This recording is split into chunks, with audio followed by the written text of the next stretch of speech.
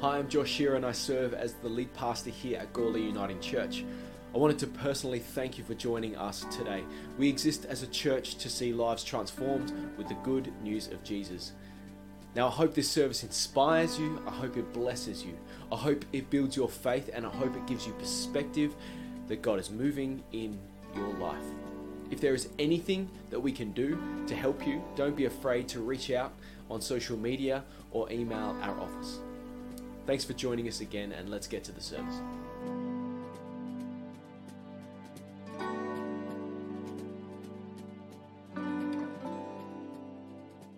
All right, well, we are in a series at the moment called Grown Up Prayers, and this is the last one in that series. So it's been 4 weeks looking at the way we are called to have a mature prayer life as followers of Jesus. That for so many of us in our life, our prayers never grew up. And now that's not our fault necessarily. But so often the way that we were taught to pray as younger children, if we grew up in the faith, or the way that we see, if you came to faith later in life, the way that you see other people pray sometimes, gives us a really immature picture of what prayer actually is for us, what it means for us to pray between us and God. And I talked about in the first week the idea that when you sit with a master, a master of a craft of some type, and you ask them, what does it mean to be a great basketball player? What does it mean to be a great yachtsman? If anyone's a yacht, I don't know, I'm not. What does it mean to be a great gardener or something like that? So often when we sit down and we talk with them, we discover that what it means to be great at a given thing is a lot different to what we think it means. Because it involves a breadth of skills and understanding of perspective and maturity and nuance and all sorts of things. You remember Mr. Miyagi, wax on, wax off, was how he taught young Daniel to do karate.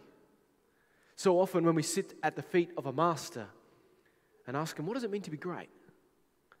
It looks a whole lot different to the way we think it does. And that's exactly what happened for the disciples as they sat at the feet of Jesus and they said, Jesus, teach us to pray. And Jesus said, okay, I will. And over the last 3 weeks, we've been looking at the Lord's Prayer, the teaching around the Lord's Prayer, and what ultimately we can learn from it about our relationship with God and what our prayer life actually ought look like. And I did press on us a little bit to begin with an interesting reality that most scholars agree on, and that is that the Lord's Prayer, as we prayed it earlier on, instead of being a script for prayer, is a format of prayer. It's a way of praying that helps us get things in order, helps us understand what matters to the heart of God.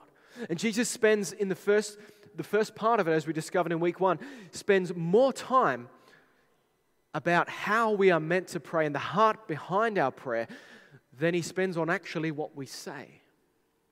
So that tells us something about what matters. He even mentions that God already knows what you're going to ask for, so you don't need to use verbose language. And that tells us that the prayer is ultimately about relationship. But then, over the last couple of weeks, both Mel and Daryl have explored a couple of the finer points that we discover in this teaching around the Lord's Prayer. And that is that we are called to pray. We are. And we're called to ask for things. And we've talked about provision. Give us our daily bread. We've talked about protection. Deliver us from the evil one. And we've also talked about the other P, which is totally lost on me right now. Does anyone remember what it was? Provision, protection, and pardon. Pardon, forgiveness. When we don't forgive others, it's really hard to have our heart in the right place to understand what it means to be forgiven ourselves. And when we do, far out our forgiveness abounds with those around us when we understand how much we have been forgiven. And so for the remainder of our time together, I wanted to talk really simply and really well, succinctly about what underpins all of this. I think the most significant element of all that we have talked about what it means to have a mature prayer life. And it's looking at the prayer of a young man. Well, I assume he was a young man, but we're not sure. A man. His name was Bartimaeus in Scripture, and Chris alluded to the text. We read about him in Luke chapter 18. And when we first read this, it's quite curious because there's a few key things in this that we don't notice unless we look at the broader narrative of Luke as a whole, and even the broader chapter of chapter 18. What's been going on in this chapter as a whole, in all the different events that Luke chose to put together as he recounted, as he systematically researched Jesus' life, and then wrote it all down in an orderly account. That's what the Gospel of Luke is. It's an orderly account written by a doctor in the first century. It all comes together to give us a wonderful picture of the truth about the relationship between us and God, but ultimately about what it means to live out a meaningful life of prayer. And so let's read the passage from Luke chapter 18, starting in verse 35. As Jesus approached Jericho, a blind man was sitting by the roadside begging. He was by the roadside, on the side of the road, begging, so he was out of the way of the traffic.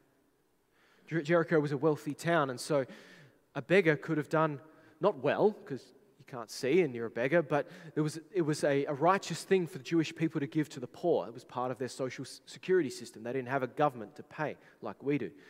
And so this was a way that he was able to support himself, and Jericho, as a relatively wealthy place, meant that he would have had enough to live on. But he's on the right side of the road, blind. And he heard the crowd going by, and he asked what was happening. And they told him, Jesus of Nazareth is passing by. Jesus the Nazarene is passing by. And he called out, Jesus, Son of David, have mercy on me. And those who led the way rebuked him. Rebuked this man. We read in Mark's account that this man's name was Bartimaeus. His name is not recorded in this one, but Mark found it important to say his name. So we'll call him Bartimaeus. Jesus, Son of David, have mercy on me, he shouts. And those who led the way rebuked him and told him to be quiet. But he shouted all the more, Son of David, have mercy on me. And Jesus stopped and ordered the man to be brought to him. And when he came when Bartimaeus finally came near to Jesus, in Mark's account we read that he was encouraged, get up, come on, Jesus is calling you, the rabbi is calling you. And so Bartimaeus throws off his cloak, leaves it on the ground, it would have been his only significant possession, they understand, and comes to Jesus, led the way by those that already knew who Jesus was. When he comes near to Jesus, Jesus asks him what I think is one of the most ridiculous questions in all of the New Testament on the surface. Jesus says to a blind man, what do you want me to do for you? What do you want me to do for you? Jesus, can't you see what the problem is? What do you want me to do for you? What a ridiculous question. What do you think this man is going to say in response? What do you think Bartimaeus is going to say in response to a question like this? And his response, Bartimaeus, as predicted, is, Lord, I want to see. I want to see. And Jesus says to him, receive your sight. Your faith has healed you. And immediately, he, that is, Bartimaeus, received his sight and followed Jesus, praising God. Mark's account says he followed him down the road. And when all the people saw it, they also praised God. When all the people saw what had happened, this incredible miracle, they praised God. Now, what does this scripture have to say to us as a church, as followers of Jesus, around prayer? Well, we see in this passage a conversation. Prayer is that, and nothing more. We see a conversation between a man born blind, crying out to the one that he believes can do something about his ailments. And Jesus responds to him in the moment and gives him that which he asks for and more. But there's some things that I think we need to see which help us understand more of how this fits into our life. Because as far as I'm aware, all of you have sight. Some of you would have less sight than you would like. And some of you, your sight is failing. But we all have sight. And so for each of us, those that are gathered, as far as I can see, I don't know about online, but we don't know what it's like to journey life blind. We don't know if he'd been blind from birth, but I'd suggest that he had been. So we don't know what it was like to journey blind. But this idea of sight is a really significant reality that I think we need to understand. Because I think prayer in our life begins with a transformation of our perspective. Before we ever come before God, there's something about us that needs to understand how things really are. What I find ironic about this passage is that I think Bartimaeus is the only one that sees Jesus for who he truly is. Bartimaeus is the only one, I think, he's the only one that's mentioned that is blind, but he's the only one that sees Jesus for who he truly is. Because right through Luke's gospel, we read about the mission that Jesus had when he stood up in the synagogue for his first sermon. And he reads from the scroll of Isaiah and he says that I have come to restore sight to the blind. I've come to restore sight to the blind. I've come so that people might be able to see, those who couldn't see previously. And right the way through Luke's gospel, we see time and time and time again, Jesus trying to teach his disciples who he really is and what he's really here to do. And time again, they miss it. They miss him for who he really is, not because Jesus wasn't clear, but because they weren't ready to hear it, to see it, and to understand it. And so, friends, I think a mature prayer life looks a lot more like Bartimaeus than it does like the disciples in this moment. The ones who are journeying along with Jesus, skipping along the road, on their way up to Jerusalem to herald the Messiah and ultimately overthrow Roman occupation of Jerusalem. That's what they were expecting. But instead, Bartimaeus sees Jesus for who he really is. Son of David, the one who was to come, the Messiah. Have mercy on me, he says. And that seems like a strange statement to make. Why is it that this man who's blind would appeal for mercy? Because mercy is different to grace. Grace, as we would know, grace, if you've been around the church for a while and heard us preach about this, I think it was 18 months ago, we talked about the miracle of mercy. And we discovered that grace is unmerited favor. Grace is something I give to you that you do not deserve. But mercy, on the other hand, mercy is me, or God, I'm not God, but mercy is someone withholding something that is due to you. Mercy is withholding just, we'll call it punishment, whereas grace is imparting unmerited favor. Does that make sense? Do you see the difference? But for some reason, this man doesn't ask Jesus for grace. He asks for mercy. Why? Why is it that a blind man would appeal to the Messiah, the one he believes is the Messiah, for mercy rather than grace? Because grace would have been enough to give him favor, an unmerited favor, give him something that he otherwise didn't deserve, his sight. So why is it then that he asks for mercy? Jesus, Son of David, please don't give me what I'm due. Have mercy on me. And friends, I think that gives us the second perspective. And to understand this statement, he says it twice, but someone else says it first. And we need to go further back to a parable Jesus teaches earlier in chapter 18. And he contrasts a Pharisee who was self-righteous and a tax collector who saw himself as broken.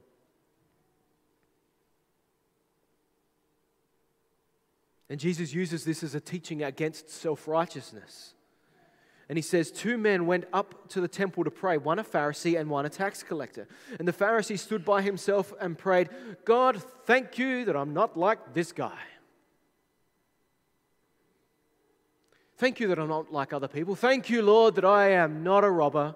Thank you that I'm not an evildoer. Thank you that I'm not an adulterer. How good am I?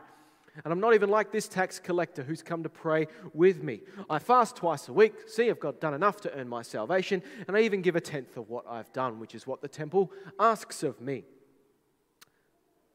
But, says Jesus, the tax collector stood at a distance. He would not even look up to heaven. And instead he beat his breast and said, God, have mercy on me, a sinner. God, have mercy on me, a sinner. Jesus says, I tell you that this man, the tax collector, rather than the other, went home justified before God. They both prayed, but the heart was different. The attitude was different. And Jesus concludes with this. He says, for all those who exalt themselves will be humbled, and all those who humble themselves will be exalted. Friends, I think a central part of our calling to pray, a calling of maturity in prayer, is for us to see things as they really are.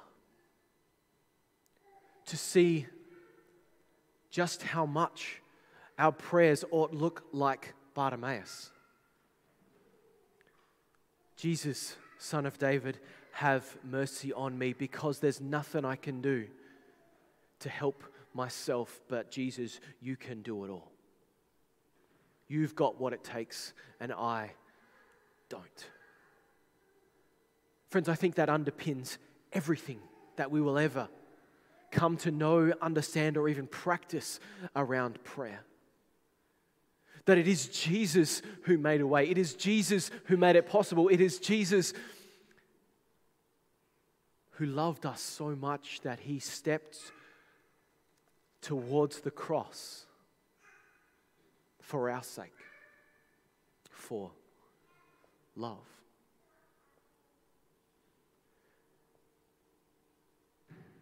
And so Jesus asks this man who can see him exactly as he is, what do you want me to do for you? And Bartimaeus' response is, just help me see. I just want to see. And I think Jesus might have been thinking in that moment, you can see better than anyone else here what's really going on. You can see better than anyone. But because you see me, I'll give you what you're asking for. And what you're asking for is a rich and wonderful gift. Because look at the text and see what happens. Where does Bartimaeus begin in the story? He's on the roadside as Jesus enters Jericho. He's on the roadside. An outcast, unclean in some sense. He's on the side of the road. And then through an encounter with Jesus, he receives his sight and in a moment goes from being outside the journey. And it says he follows them to Jerusalem. In a moment, this man receives his sight, and that gift of sight brings him into the family, brings him in as a follower of Jesus. And he's able to receive that which was beyond his ability. And I think that's exactly the way it is for us. That before we met Jesus, before we encountered Jesus, we were on the roadside. Blind. Unable to be a part of things. Separated from God. But Jesus came to us. When we see him for who he really is and we cry out to him, Jesus, have mercy on me. Please, God, don't give me what I deserve as a sinner. He answers that prayer for us. And from it, we go from being outside, on the roadside, to central in the journey with other believers, with Christ, towards his chosen end.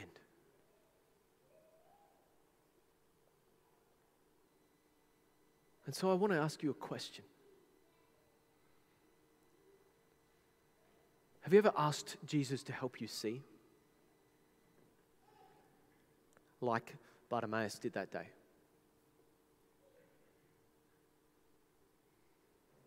And if you have, what did he show you? What did he show you? Because so often in our journey we think we know what we see. But so often we've missed it. Our prejudices, our formation, it's not our fault in many ways.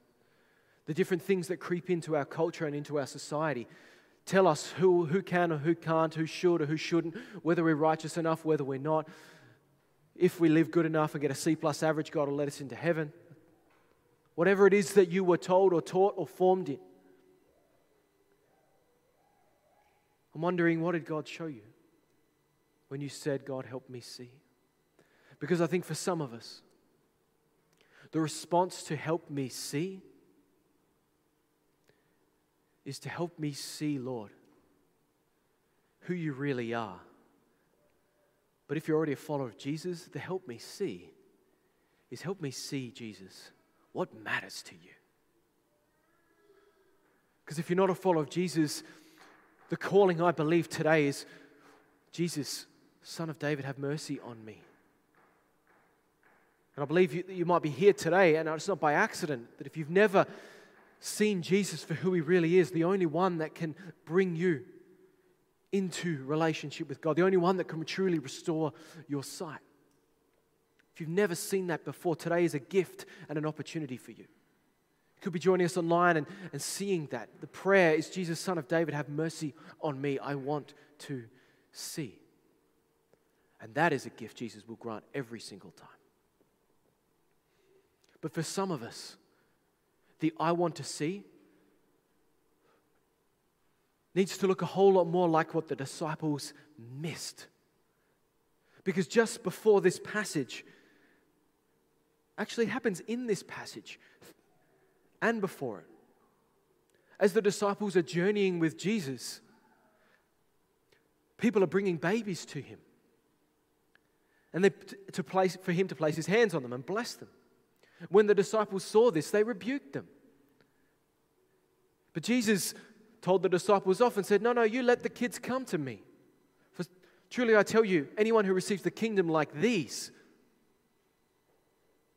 unless you do this, you'll never enter the kingdom. And then again, in our passage, as Bartimaeus is crying out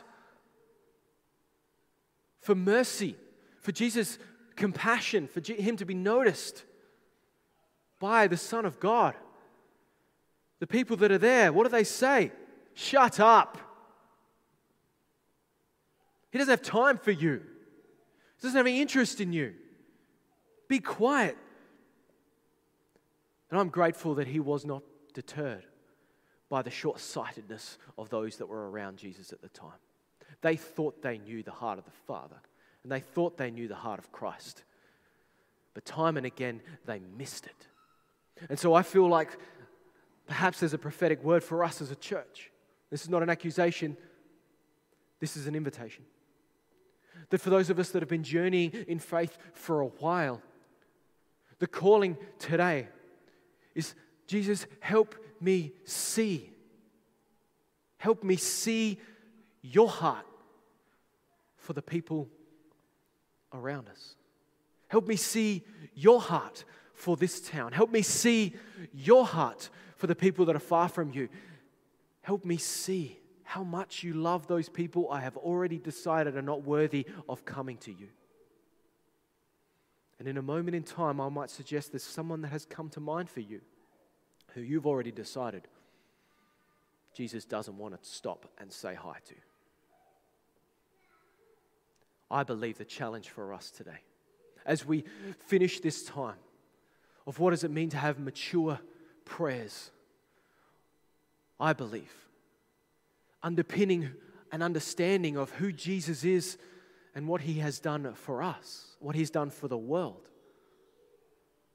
the way his sacrifice held back all that we are due as sinners in the world. Our calling is, Jesus, help us see the world the way that you see it. Help us to see the people that you love so that we might better live out the calling you have given us as a church. And I believe until we get this right, we will never see Gawler transformed with the good news of Jesus through this church. Until we ask God to show us what he really cares about. And I believe he is as we pray that. But we can't stop it. We've got to keep doing it. And I also believe as we call Jesus to show us, help us to see, I believe Jesus will help us see what it takes to not be a barrier to anyone that is seeking to come to the Father. That we as a church can get out of the way and help people come to Jesus. And that might be our traditions, that might be our preconceived ideas, that might be our comfort, whatever it is, I don't know. But we ought to, for the sake of our calling before Christ, to pray, Jesus, help me see. Let's pray together, church.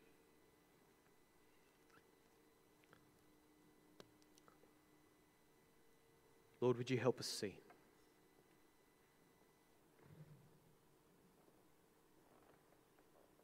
Help us see who you are. And what it means that you would give your life for us. And what it means that there is nothing we can do to earn it. It is all a gift of your grace. Lord, for those of us here today that need to hear that, we might have heard it 1,000 times, but it never hit our heart. Lord, I pray that you would help us to see the gift that you have given us, a gift of grace, but ultimately a gift of mercy upon our life. And that gift is the greatest thing we will ever know. And that gift is a gift worth sharing with the world.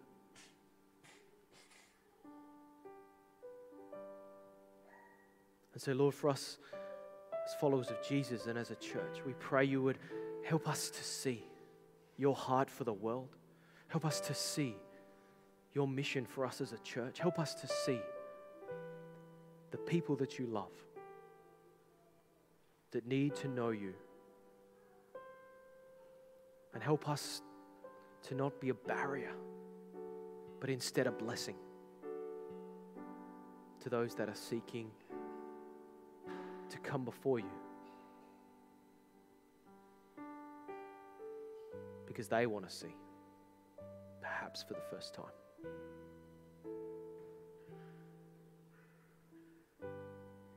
So Lord, would you give us grown-up prayers?